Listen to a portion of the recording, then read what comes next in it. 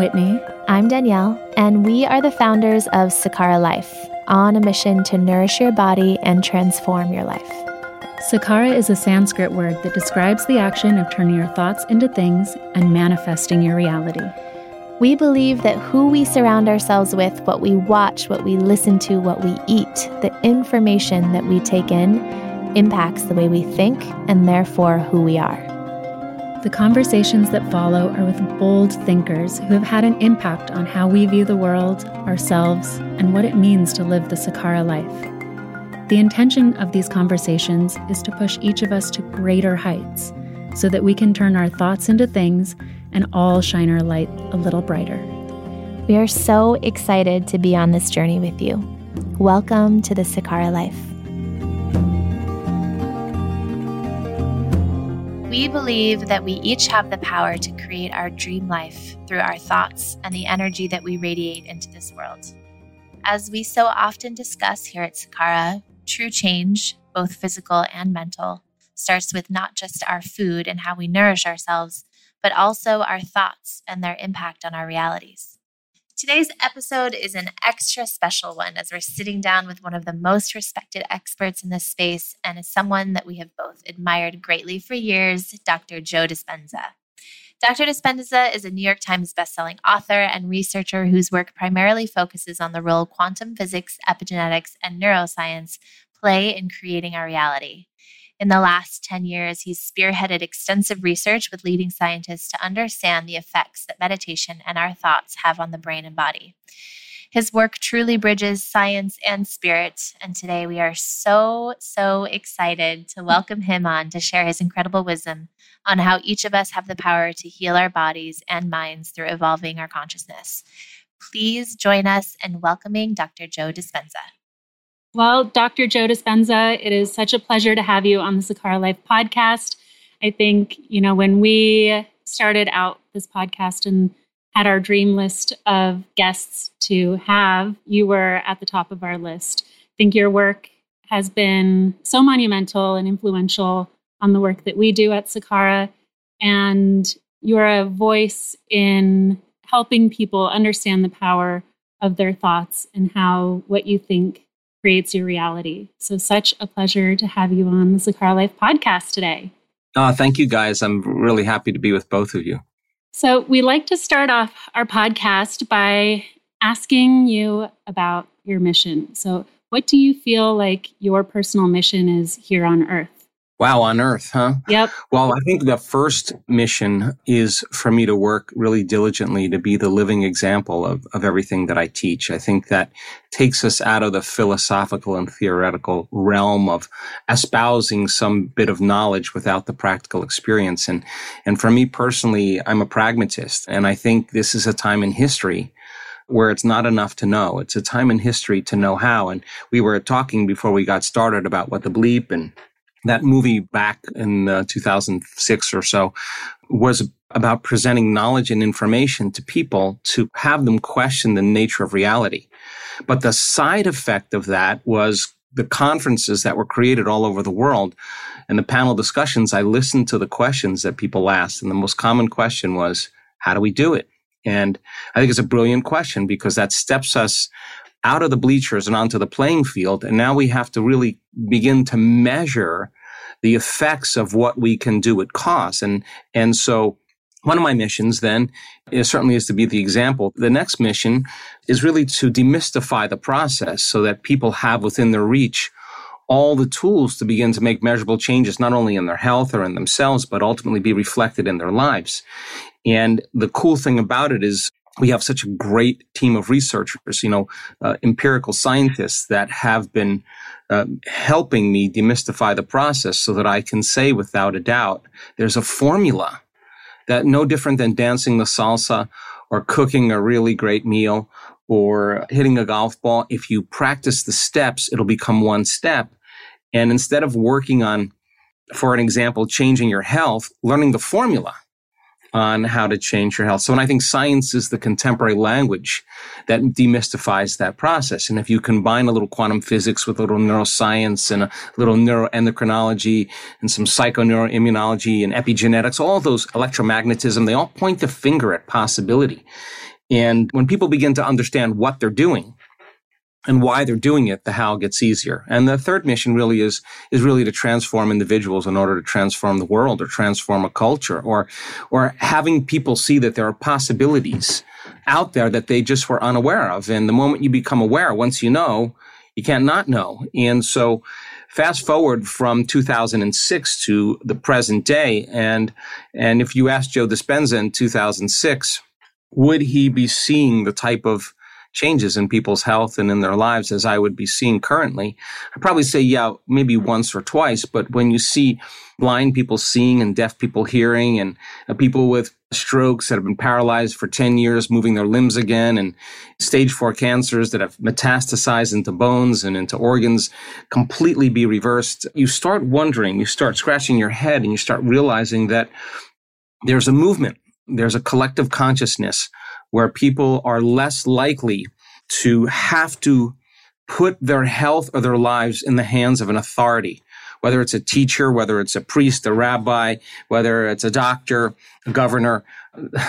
That was the old model to gain information. But because of technology, we have access to information. And people go to a doctor 50 years ago and they say, you need your uterus taken out. And everybody said, oh, okay, where do I sign? And if your gallbladder is bad, we'll take that out too. Oh, thank you. That was just kind of like we signed off on responsibility. Now people get a diagnosis. And the beauty behind that is they say, wait a second, I'm not so sure I want to do this yet. Let me just take a moment and research some of the answers or solutions that sometimes are outside of convention that doctors don't really know about or they don't think work. And then the person presents, I'd like to try this. And the doctor says, I don't believe it, or I don't think it works, or I don't know anything about it. And people say, time to find a new doctor. So there's this kind of taking our power back into our own personal destiny and evolution. And I think if you can transform enough individuals with a new level of mind, that 4-minute mile of what's possible, it's in the field now, and there's evidence around us. And we have such evidence in our scientific studies and such evidence in our testimonies that evidence has become the loudest voice. Yeah, and I have so many questions for you, but I'm pretty sure that our audience has seen your work and knows who you are. But just in case, could you just quickly, what do you call your work? Can you just explain it in layman's terms, so to speak? Well, that's a really funny question, because when I sit on a plane and someone asks me what I do, I just try to say I'm an author and just try to leave it at that so I can work a little bit. But it's really simple. I mean, there's just a couple simple principles that define my work. And one of the most foundational principles is that your personality creates your personal reality. That's it. And your personality is made up of how you think, how you act, and how you feel. So the present personality who's listening to this call has created the present personal reality called their life. Which means if you want to create a new personal reality, a new life, you're going to have to change. You're going to have to change your personality. And we're going to have to start thinking about what we've been thinking about and change it. We have to become conscious of our unconscious habits and behaviors. And I think to modify them, and then to look at emotions that keep us, connected and anchored to the past, and decide, does this emotion really belong in my future? And I think that most people try to create a new personal reality as the same personality, and it doesn't work. So then getting close to the understanding of what it truly means to change, to really think differently, to really make better choices, to really demonstrate new behaviors, to begin to create new experiences and feel the emotions that are connected to those new experiences are not the same emotions that have to do with unworthiness or guilt or suffering or pain. And doing that enough times that we actually become somebody else. And when we truly reach that point, there should be evidence in our life as a result of our efforts. That an outpicturing of our reality should appear differently than when we started. And it's not about the wealth or the health or the freedom or the relationship. It's about who we become, in the process.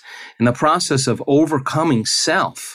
And what I've learned in the last 2 years and becoming someone else, once you change, truly change, it's hard to go back, because the reflection of that just in the physical body a person will say, well, where's the cancer? And they'll say, it's in the old personality. I'm somebody else. They didn't visualize the tumor going away. They understood that if they were thinking, acting, and feeling differently, there should be a different gene expression. And the expression of genes is the expression of life. And we have evidence to show that people can change their genes in 4 days. I mean, so now once you know, you can't not know. So you get enough people doing that.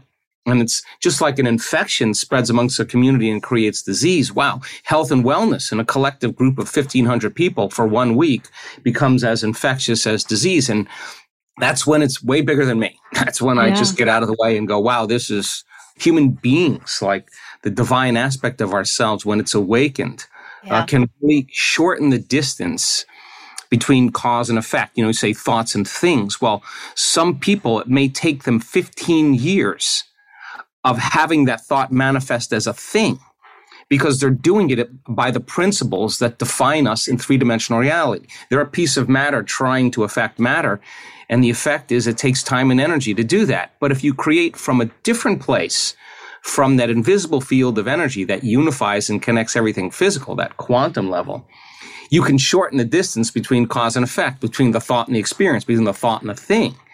And that's exciting to me because people are learning how to do that. Yeah, this part is really interesting to me. I mean, you just said so much in the beginning of this podcast. I'm like, we're actually going to end right here. Yeah, we could just wrap it up. That was so much. Like, I have goosebumps because I've been taking some notes here. And if you really absorb some of these points that you're talking about right now, it can be really powerful.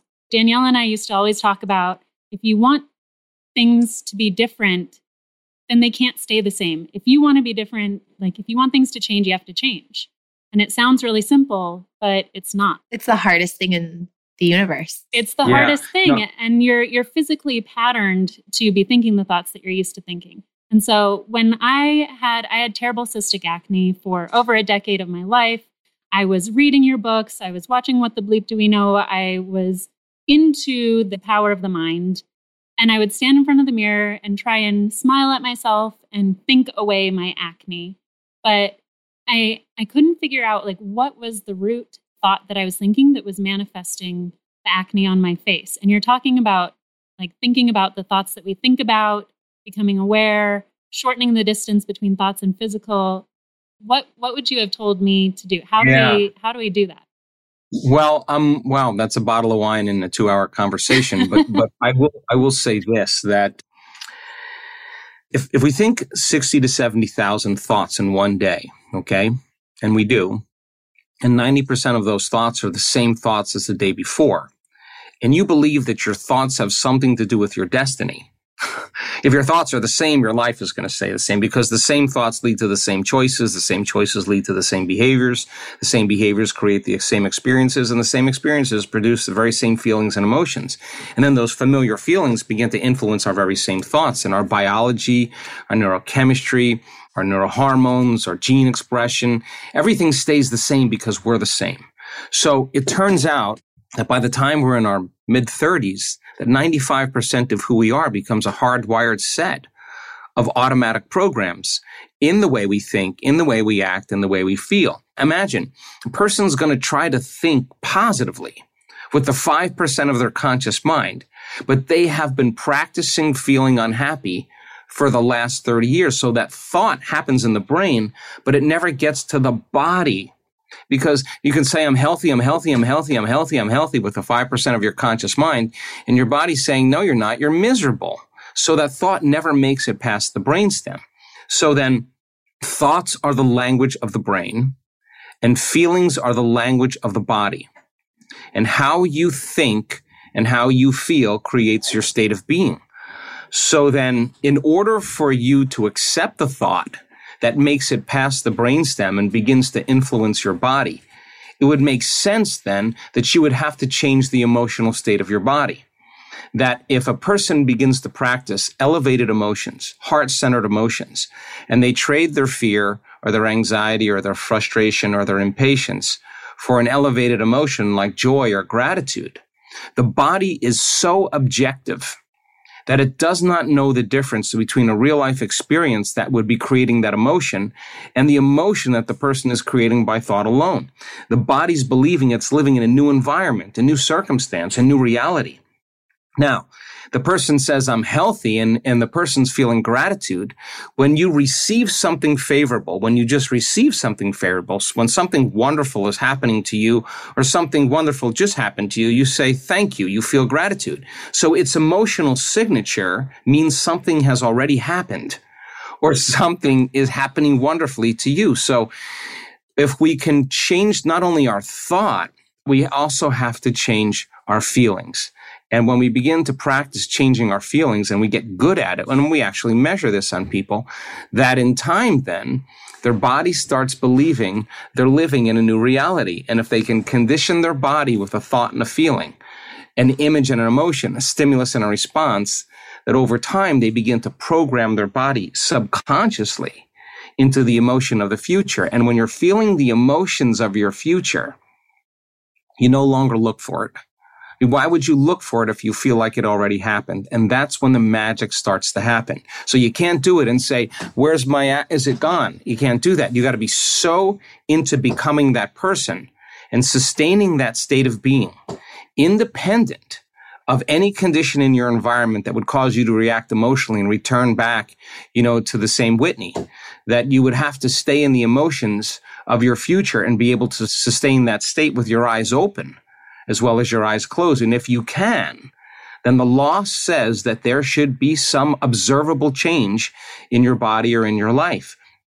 And that's the work. So sometimes it's not just saying that. Sometimes we have to change our whole state of being, the way we think and the way we feel.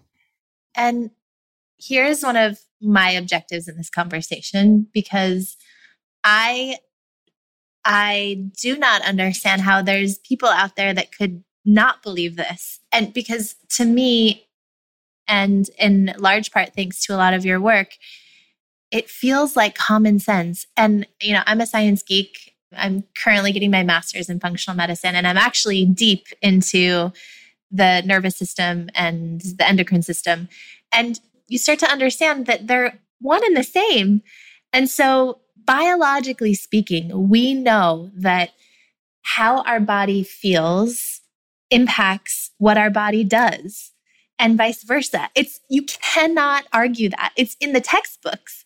And so in your work, I'm sure you've come up against so many naysayers and so many people that just don't believe or feel like this is so out there. And I can imagine, a lot of our listeners are very educated and into this world. So maybe not a lot of our listeners, but in the world out there, there's so many people that think this is woo-woo, and it's actually so deeply scientific. And so I guess that's not a question, except where do you think the disbelief comes from? How can people not believe when we know it to be true? Well, times have changed, quite a bit, Danielle, and 20 years ago was a different story. But I realized somewhere along the line that I'm not interested in trying to convince anybody that this is true. I already know it's true. Mm-hmm. And I think when people are ready to really realize that when they get to a point where no treatment, no surgery, no chemotherapy, no drug, no diet, no yoga, nothing changes their state until they change, then all of a sudden there's a level of listening that happens that never existed before, because their chronic health condition requires a lifestyle change and making different choices. And the hardest part about change is not making the same choice as you did the day before. And the moment you make a different choice, it's going to feel uncomfortable. And that challenges the very fabric of our biology. So I realized somewhere along the line that I really no longer cared about the people who didn't want to listen to me, because it's not their time. But the people who do, that really are ready, then it's my job to be able to demystify it and make it practical. So the person who says, I don't believe it's true, that person really is saying, I don't believe it's true for me. That's what they're really saying. And I learned this in the last 2 years, because when people stand on the stage in our workshops and give their testimonial about their condition completely being reversed, many times they'll say, I was open to the concepts and the ideas that I read in the book. It made sense to me. And I believe that it worked, but I never believed that it could work for me. Now, this is a very defining moment, because in order for us to change a belief or perception about ourselves and our lives, we have to make a decision with such firm intention that the amplitude of that decision carries a level of energy that causes the body to respond to the mind. That the choice that we make in that moment becomes a moment in time we'll never forget, where we say, I remember the moment I made up my mind to change. It became a long-term memory. So that moment, the person says, I'm going all in. I'm not missing a day of meditation for any excuse. I don't care how bad I feel, how tired I am, what went on yesterday, that I don't have enough time. Those constraints that so many people excuse themselves for and shrink back into mediocrity and suffer in their own quiet desperation. The moment they say, I believe, I want to see if this could work for me, that means that's the moment, if they're believing in that possibility for the first time, that means they have to believe in themselves. And when they believe in themselves, that means they have to believe in that possibility. So I think everybody has their moment, has their wake-up call. My message is, why wait for the disease? Why wait for the crisis? Why wait for the breakdown? Why wait for the breakup? Why wait for the loss, the trauma to finally change? I mean, we can learn and change in a state of pain and suffering. And my message is, why don't we just change in a state of joy and inspiration? And people sometimes have to be hit the hardest. All those programs that they've memorized can no longer say to them, keep the facade going, because they don't feel like themselves any longer. And nothing is making that feeling go away. No relationship, no text, no social media post, no nothing is making that feeling go away. This is a profound moment for people to really begin to say, this is my moment to change. And we can do that without reaching that point, and we could actually change our destiny because of it. So I realized early on that the people that don't like the message or don't like me, they're never going to like the message anyway, or until they're ready. And that's fine. But the people who do, that's the people who I want to work with. And what's happening more and more is there's just kind of this beautiful shift going from one to the other. More people are starting to believe in it. And I can tell you, because a long time ago, when we were being invited to universities and academic institutions, they were there to sabotage us, to ambush us. And now I'm having conversations with very, very sophisticated scientists that cannot believe the data that they're gathering from the blood of advanced meditators and novice meditators in a week of immersing ourselves into the experience. So all I have to do is give people the proper information and have them reason it. If they can truly reason it, they sometimes have the most profound experiences. And the people whose wife dragged them to the event, or their best friend dragged them to the event, or some kid comes because their parents are going, those people who have no experience of the inner work of transformation, some of those people have the most profound experiences, because they just say, tell me what to do. They don't expect anything, and they actually do exactly what they're told to do. And they have the most profound experiences. They have the most profound changes in their brain and their gene expression. They get it. So I just think it's a great time where people are there's an awakening going on. And I think it's because of people that are really already setting the trend or carving a path for people.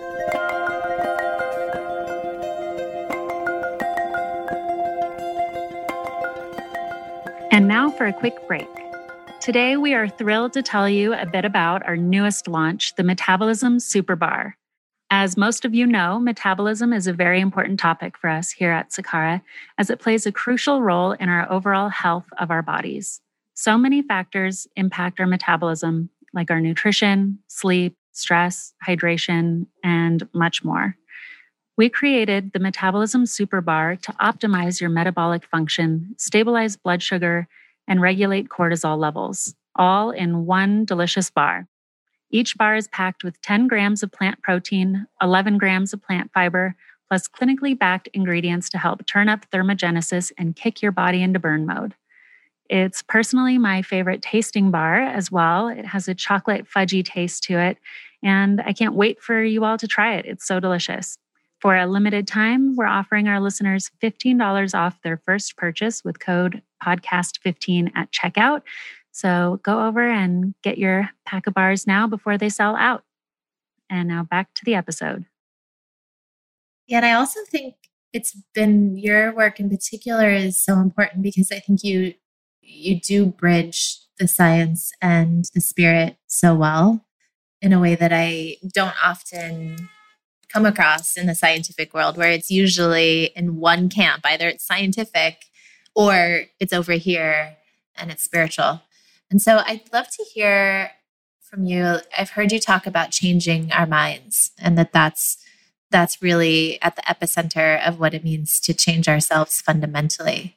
So how do we change our minds? Wow, you guys ask good questions. So that is the permanent change of the mind is something that really is neurological and biological.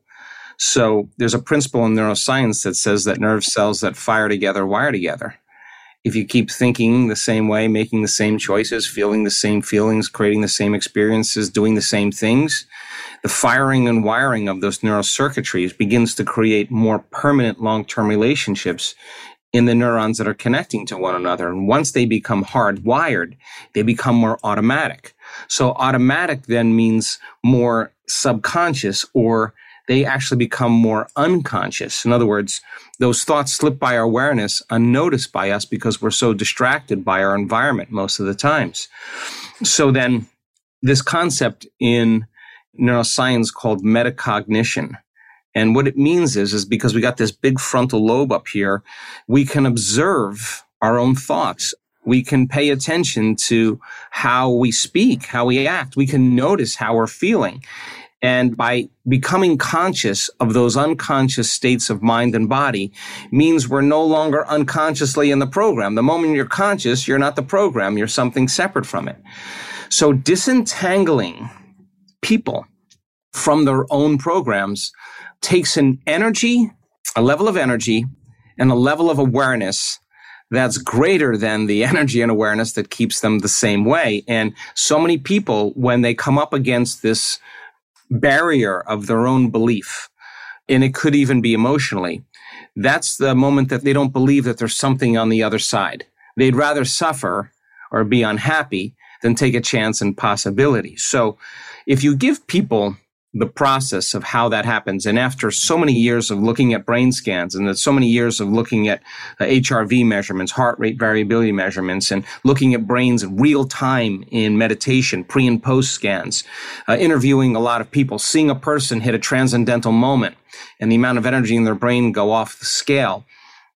And we've come to an understanding that is really quite simple, that the brain functions better when it's coherent. And you can teach a person how to make their brain work better. And I can tell you, you can do it in 4 days. And once your brain becomes more integrated, then you are more focused. You can have a clearer intention. By the same means, intention is only one element in the creative process. The other element, as we discussed, is an elevated emotion. And being able to sustain an emotional state that's elevated and keeping that energy in your heart takes a will that's greater than the programs that causes you to feel unhappy or suffering. So this is not something you scale in one leap across a chasm. You have to keep practicing. So when a person's sitting in a meditation and their body starts getting aroused and they start getting frustrated, start getting impatient, they start getting angry, and they're just sitting there. Now, most people lift their blindfolds up or open their eyes or turn the lights on in the room or quit and say, or lay down and say, today wasn't my day, I couldn't meditate. That's what most people do. But the truth is that they don't think they can control that emotion. So the body is an animal. It's the servant. If you tell the body to settle down and you relax it and you lower the volume to that emotion, that's the moment you're telling the body it's no longer the mind, that you're the mind. Now, that tends to be a victory. That's a victory. And if you get up and, every day and you start racing through your day and check your cell phone and make your calls and talk to people, make your coffee, do all your things, and that's another automatic program. And you're sitting in a meditation, you notice your body wants to get up and check your social media, wants to check your phone, wants to get up and eat something, make a cup of coffee.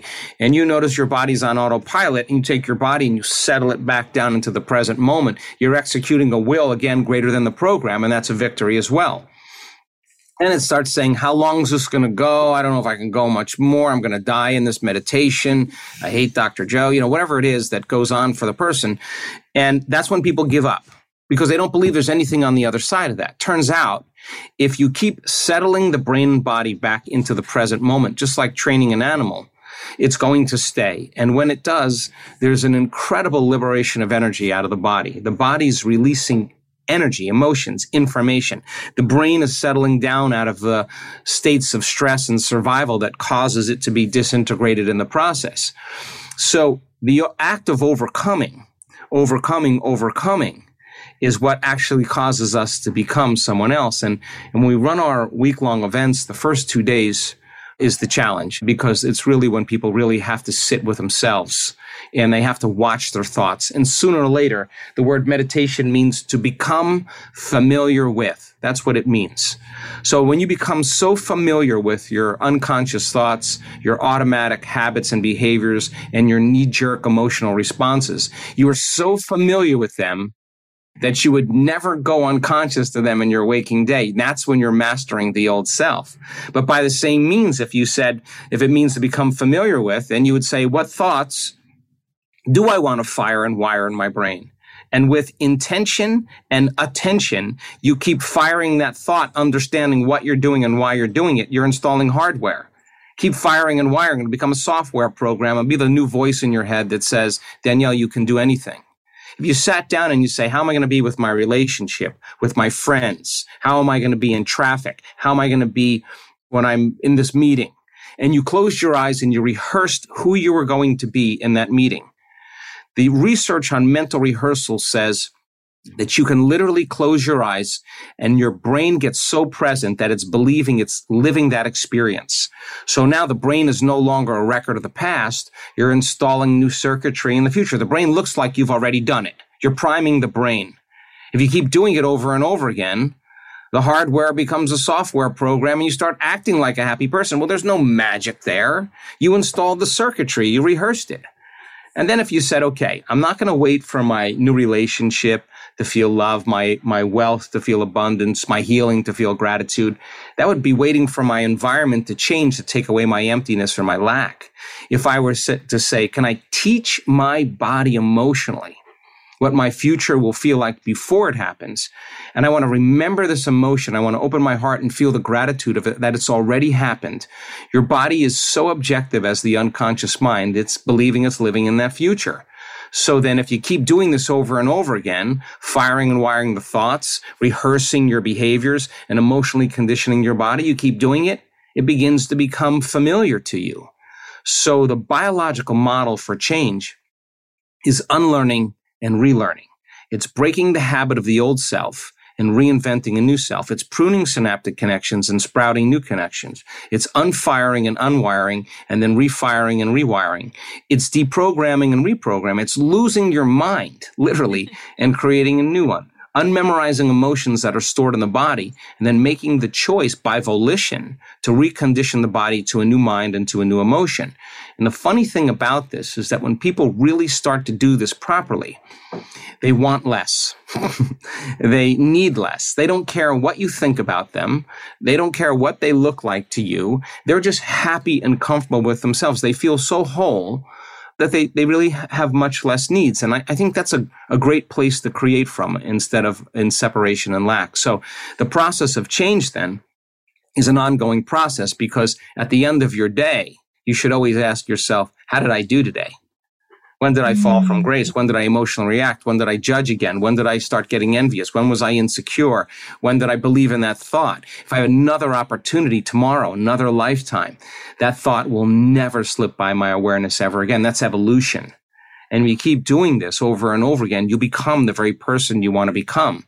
And your reality starts to shift around you. People start noticing that you're different because people fill in reality based on their memory. They don't see things how they are. They see things how they are. So the moment you show up in your place of work or in your relationships or with your friends, and they notice you are different in some way. My memory of you isn't matching who you are in front of me. That's the feedback to let you know that you're stepping into a new life. Don't stop. No, so good. Like I could hear you talk about that for forever. And it's so moving. Wait, it looks like you had a question. No, I was just having some realizations on my own of like this interaction this morning with this woman. She asked at the coffee shop, she asked if she could hold my baby. I had to run because I needed to be on a call in 10 minutes. And I said, oh, we're leaving. And she said, no, it's because you don't want me to hold your baby, and tried to get into this altercation with me. And it was her personal reality manifesting all the way around of just how she thought about her life happening. And I don't know. So I was just having this replay in my mind and also thinking to myself, how would I have reacted differently in that moment instead of feeling my emotions start to rush through my body? Yeah, being attacked in this way, but starting to become aware of in these moments and choose my thoughts and choose my feelings. Well, here's the truth behind this. I mean, we all react. I react. Everybody reacts. But the real question is, how long are you going to react? That's the real question. And if we don't know how to shorten our emotional responses to the conditions or circumstances that challenge us and change back to the emotional state that connects us to our future, that future that you're dreaming, then we disconnect from the energy of the future. We're back to the energy of the past. Don't expect anything to change in your life. So the fact that you reacted is incidental because it's a shock, when somebody kind of does that. But the real question is, can I make my way back to my heart and just bless that person and say, oh my God, I hope one day that she really realizes that nobody feels that way about her. Yeah. But I really did need to get on a phone call and you needed to go. Going. Yeah, I had to go. And also, I don't know about a stranger holding my baby, and that's okay too. Yeah, we're in a pandemic and they're a stranger. I was going to ask Dr. Joe if he could take us back a little bit. And I know that you have a strong personal story of how all of this has impacted your own life and your own health. And I was wondering if you could share a little bit about that and share your personal story with us. Sure. I mean, I was in a triathlon in Palm Springs in the mid 80s, and I was in a cycling portion of the race, and there were two bikers that were on the corner, and I was going pretty fast, and I was going to pass these two bikers, and there was a police officer on the corner, and he was pointing at me to make the turn like this. He was telling me to turn, but he had his back to the oncoming traffic. So as I passed these two bikers, a truck was driving on the road and hit me from behind and dragged me down the road there a little bit. And I wound up breaking 6 vertebrae in my spine and had some bone fragments on my spinal cord. And the neural arch of one of the vertebrae had broken like a pretzel and was compressing against the cord. So the typical procedure for something like this is a radical surgery called a Harrington rod surgery. And I had gotten 4 opinions from 4 surgeons at the time. And they all told me that the solution really was just the surgery and that I would probably never walk again. So I figured, well, I'm not going anywhere. I'm not doing anything. And is it possible that my mind could affect my body? And I just said, I'm not going to let any thought slip by my awareness that I don't want to experience, which sounds easy, except when you're in crisis, you're always thinking the worst thing. And then I said, there's got to be an intelligence that lives within me that's giving me life, that maybe I can make enough time to make contact with it and give it a plan, a template, some format, some instructions. And once I'm clear and happy with whatever I'm creating and totally present with it, I'll surrender it, this creation, to a greater mind, because I can't do the healing. It's something else bigger than me has to do it. I went through 6 weeks that were probably the worst 6 weeks of my life because I couldn't get my mind to do what I wanted it to do. I just would start off, and then next thing I know, I would be thinking about living in a wheelchair the rest of my life, or should I sell my practice? Should I sell my home? And I had to start all over. And I was frustrated and impatient and really lost for 6 weeks, but I kept with it. And after a period of time, it started getting easier. And when it started getting easier, I noticed that I started feeling better. And I started thinking maybe what I was doing had an effect on it. And I started doing it with more passion and more sincerity. And then next thing you know, I was back on my feet and back to my life in 10 weeks, 10 and a half weeks. And I just made a deal with myself that if I was ever able to walk again, I'd spend the rest of my life studying the mind-body connection and mind over matter. And pretty much I've been doing that ever since. Wow. I think a lot of people would say, like, this is God, right? And God stepped into your life. And I mean, you're talking about people who were blind being able to see, who were deaf being able to hear, all of these incredible miracles happening. I don't know. I just want to ask, like, what are your thoughts on God? And I know Danielle has some questions around this too. Yeah, I was going to ask the same thing. I was going to ask why, after all of this research you've done and the lives you've watched transform from this work, yours among them, why do you believe we're here? Oh my gosh, I think there's so much more of life to discover. I mean, there's the known self. We know everything about our reality in this three-dimensional world and everything physical and material. But I think that there's an unknown aspect of ourselves that we've forgotten about. And the question is, can we evolve our experiences and shorten the distance between cause and effect, between the thought and the thing, between the thought and the experience? And I think that when we begin to do it properly and we start bringing into the equation, not just everything material, but the immaterial, which is, according to your definition of spirituality, to me, it's energy. So there's matter and there's energy. Well, there's particle and there's wave, and you can't have one without the other. And so it turns out that when you study matter, you think that matter is emitting a field when you look at the energy around matter, but it's actually the opposite. It's the field that's actually creating matter. So if you can influence changes in the field, then you should see changes in matter, right? So as an example, then, we can always progress our understanding of our execution of how we can affect the nature of the three-dimensional world. In other words, a person who does a specific meditation in our work where they bless their energy centers and they understand that it's energy that's informing matter, and they notice that, I don't know, I'll make up a disease. They notice that their rectal cancer goes away, or their impotence goes away, or their heart palpitations go, or their thyroid condition disappears, or their tumor disappears. Well, the next question is, well, God, I've healed myself. Is it possible then to heal another person? Well, what piece of knowledge and information do I have to study to broaden the model of being able to execute at a greater level? So then we teach people how to do that. And I have witnessed people, there's the tumor and there it's gone. And I know that sounds pretty crazy. And to me, if I was listening to this show, they'd probably think I was crazy.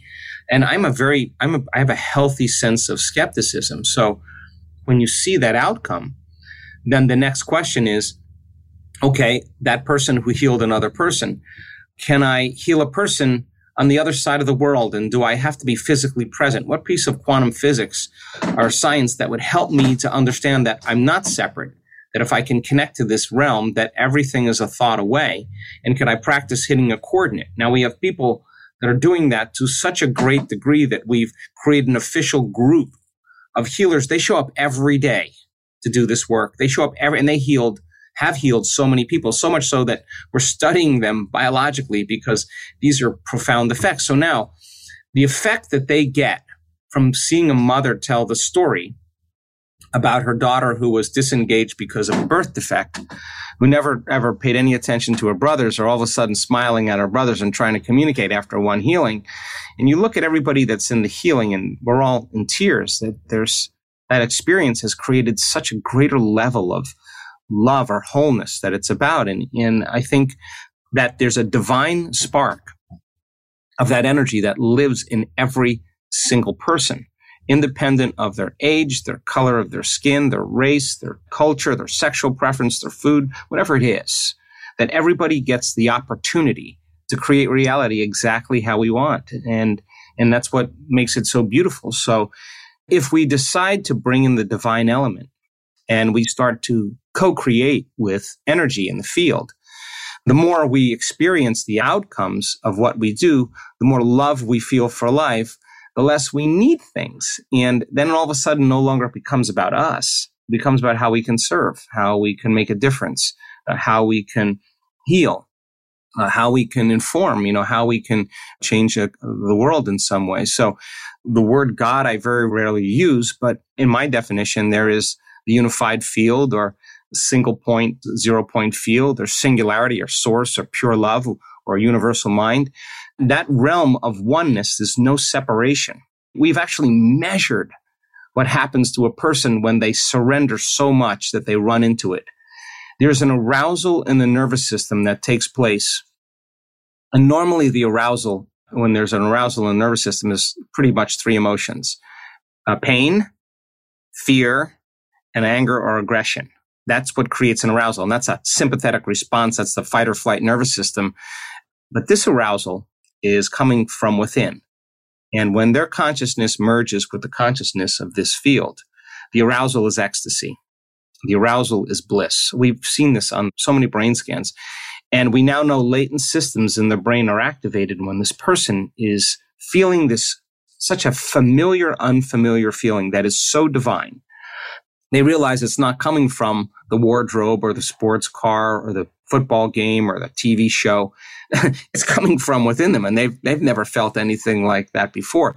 They're less likely to look out there for it any longer. They start looking inside, and it's always been within us. And we have great evidence to show that this eclipse, this union of our consciousness as we descended from source, from singularity, from oneness, all the way down into density, fooled by our senses into this concept called separation. It's no different than wearing a virtual reality headset. All of a sudden you start believing that's the real world. But who are you when you take the headset off? And in order to create from the field instead of from matter, you got to take all of your attention off everything physical, known, and material.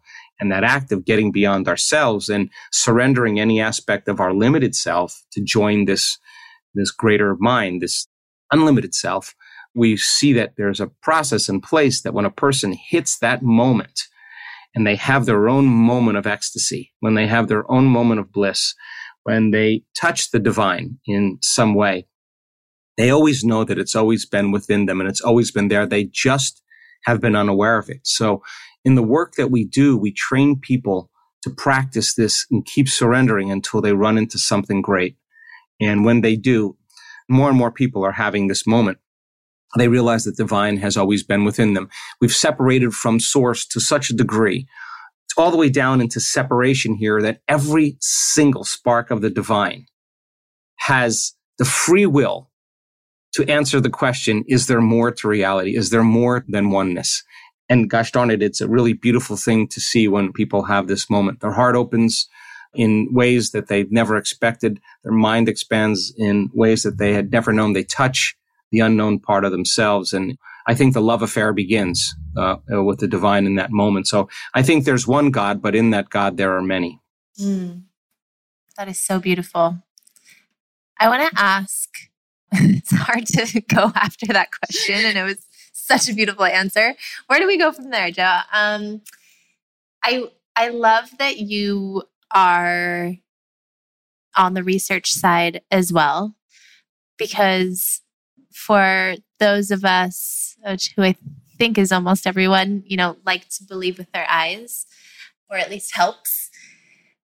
Do you approach the research with, here's what I already know and let's go prove it? Or has there been anything in the research that's blown your mind that has taken you farther than the work outside of the research? Well, I don't know if we have enough time for this, but I will tell you that we have the scientists that are very, very well published researchers and physicians that have been studying us since not this February, but the February before. We took the blood of advanced meditators and we subjected them to cancer cells. And cancer cells are almost immortal in the sense that the mitochondria in the cells, the energy centers of the cells, they produce an enormous amount of energy in cancer cells. And when we subjected the cancer cell to the blood of advanced meditators, the energy went down in the mitochondria by over 70%, took the energy out of cancer cells. We took the blood of advanced meditators. These are people that meditate every day in our work. And we subjected the blood to neurons that had the amyloid protein from Alzheimer's. And it downregulated over 20 genes for Alzheimer's in a matter of moments. And so we see that people that are novice meditators that just started our work and they come to a week-long event and we draw their blood before and we do brain scans on them before. And then we measure the group, the 1,500 people. Usually about 70% of these people really have never been to our events. And so I can tell you that in 1 week's time, that people go all in, that the amount of biological changes that take place in 1 week for people, from gene expression to factors of immunity to exosomes. We measure thousands and thousands of different microscopic elements, and we create what's called a volcano map. And novice meditators that enter our work after a week have some of the most profound biological changes in 1 week. And we also have brain scans that produce so much energy and so much order that the research says that the probability of the brain doing that is mathematically impossible. And if it was to occur, it would only last for a millisecond and it would be a random event. And we have people sustaining the state for 15 minutes at a time, and the energy in their brain just keeps going higher and higher. So we're looking under the hood of the machine, under the car. And when you see a group of scientists that run back to the lab and see the results and then retest it because they cannot believe it over and over again. I just talked to our senior research analyst on Saturday, and he said, I got to tell you, I keep running the blood. I can't believe what I'm seeing. I've never seen anything like this before. Now, the cool thing about it is you don't have to be a monk. You don't have to be a nun. You don't have to be a minister. You don't have to be an academic. You don't have to have 40 years of meditation. None of that. Just learn the formula and do it with the same amount of passion that you've learned anything. And then be curious to see if you can produce some type of outcome and change. And so we're running an event in Denver in July here. And one of the cool things is we're bringing our whole research team, and I was just on a research call before this call, and we're studying everything. We're drawing blood, we're doing brain scans, we're doing HRV measurements, we're doing gene expression, exosomes, we're measuring thousands of biological factors, and we're randomly selecting the people to see what kind of outcomes we're creating. Well, as Danielle said, we could talk to you on this topic forever, all day. I still have so many questions in my mind. But unfortunately, we'll have to do a part 2 with you. That was so informative. But we like to end our podcast, as we are unfortunately out of time. But we love to end our podcast with what we call light work. And this is a practice or an exercise, homework of sorts, but light work, to help our listeners shine their light a little brighter in order to maybe create that change like you're talking about, in order to get closer to becoming the self that they want to become. So would love for you to share a light work with our listeners today. Sure. Simple one. I do this every day. What is the greatest example, greatest expression, greatest ideal of myself that I can present to the world today? Write down 2 thoughts that preoccupy your mind every day that you no longer want to think. Become aware of how you speak. 2 things, the way you speak or act. You complain, do you blame, do you make excuses, do you judge people, do you have a short temper? Look at certain emotions that you feel every day, that you keep feeling every day, that keeps you not seeing a future. And close your eyes and memorize those thoughts, behaviors, and emotions, and become so conscious of them that in your waking day, they don't slip by unchecked by you or unnoticed by you. That is the greatest service you could do to your body. And then before you get up, think about how you do want to think and repeat it enough times until you can feel it. Decide how you're going to behave in situations where you don't really feel like you want to be in that situation. And is there a better way to be with your coworkers? And practice that when your mind rehearsing how you're going to be. And then say to yourself, God, how would I feel if I had a great day today? What would be the feeling of that experience? And bring that feeling up before it happens and memorize the feeling. And check in with your day to make sure that that feeling is still there. If it's not, don't say you failed. Just say you disconnected from your future. Take a moment and get back into that feeling, and that feeling will be the engine that drives certain thoughts and certain behaviors. If you keep practicing this, I guarantee you there should be synchronicities, coincidences, opportunities, serendipities that begin to happen in your life, because no one changes until they change their energy. And when you change your energy, you change your life. And that's the experiment here. That's the experiment. So good. Thank you so much. I know I speak for Whitney as well, but we're just so grateful for you and the work that you're doing and the work you've been doing a long time before it was easy as it is now to talk about. So thank you for being on the frontier of all of this. No, thank you guys for spreading the message and the work that you do as well. It's just such an exciting time to be alive. Indeed it is. But, you talk about, we didn't get into this too much, but I love how you talk about you can change through, that the energetic realm or the physical realm, and the physicals you can, it's just it takes a lot longer, it's a lot harder, etc. But I love the idea where, why not do both at the same time? And I think what Whitney and I found was food was really a catalyst for us to just get our minds back and not have any of the junk in the way, but to really nourish our bodies so that at least as we're trying to work on our reactive natures and the things that we want to work on in ourselves, that the sluggishness or the lack of nourishment wasn't getting in the way of that work. Yes, that's the game. There's 3 types of stress: physical, chemical, and emotional. And physical stress is trauma, injuries, accidents. Chemical stress is viruses, bacteria, blood sugar levels, hormones in food, toxins. And then you have emotional stress: parenting, traffic jams, internet connections. And if you have 3 types of stress, physical, chemical, and emotional, then you have 3 types of balance: physical, chemical, and emotional. In all the years that I studied all of this, I realized that if you can get 2 out of those 3 in order, the third one always comes around. Get somebody more chemically balanced with their diet, get some more physically balanced with yoga and exercise, they become more emotionally balanced. Get them more emotionally balanced, more chemically balanced, and more physically balanced. And so it's a combination, I think, of all 3. So good. Thank you so much. Right. So we grateful. Appreciate your time and your thoughts. Thank you guys so much for everything.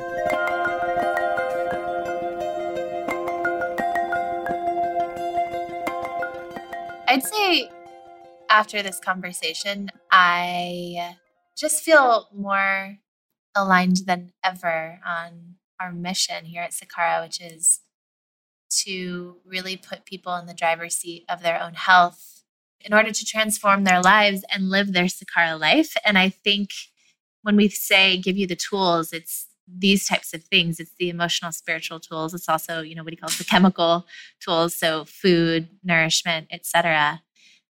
So that you can transform your own life. Like, we're not transforming your life. You're transforming your life, and we're trying to make it that much easier.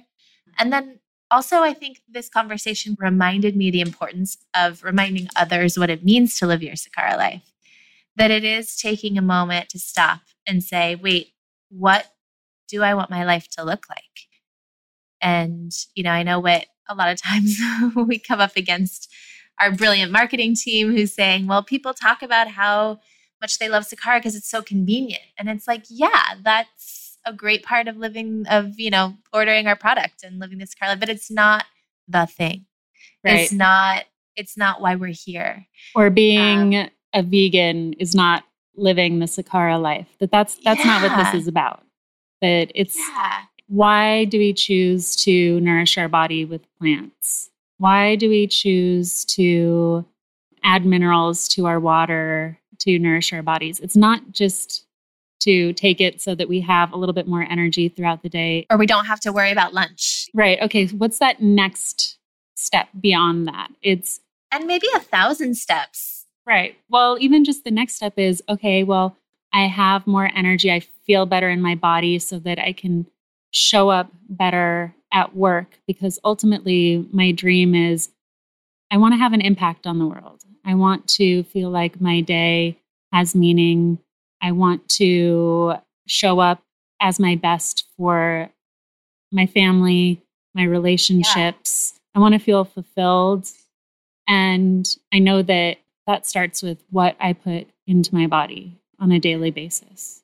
Yeah, I guess it just reminded me that, as part of our mission, our job is to make sure you're taking the time to think about your dream life, and that maybe we need to do a better job of making sure that's happening. That when you click order, our job is just begun.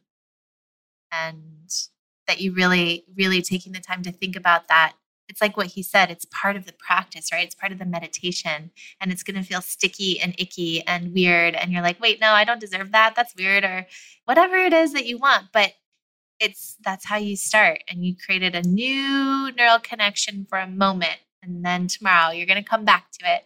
And the whole point of where we come in is to help you get out of your own way.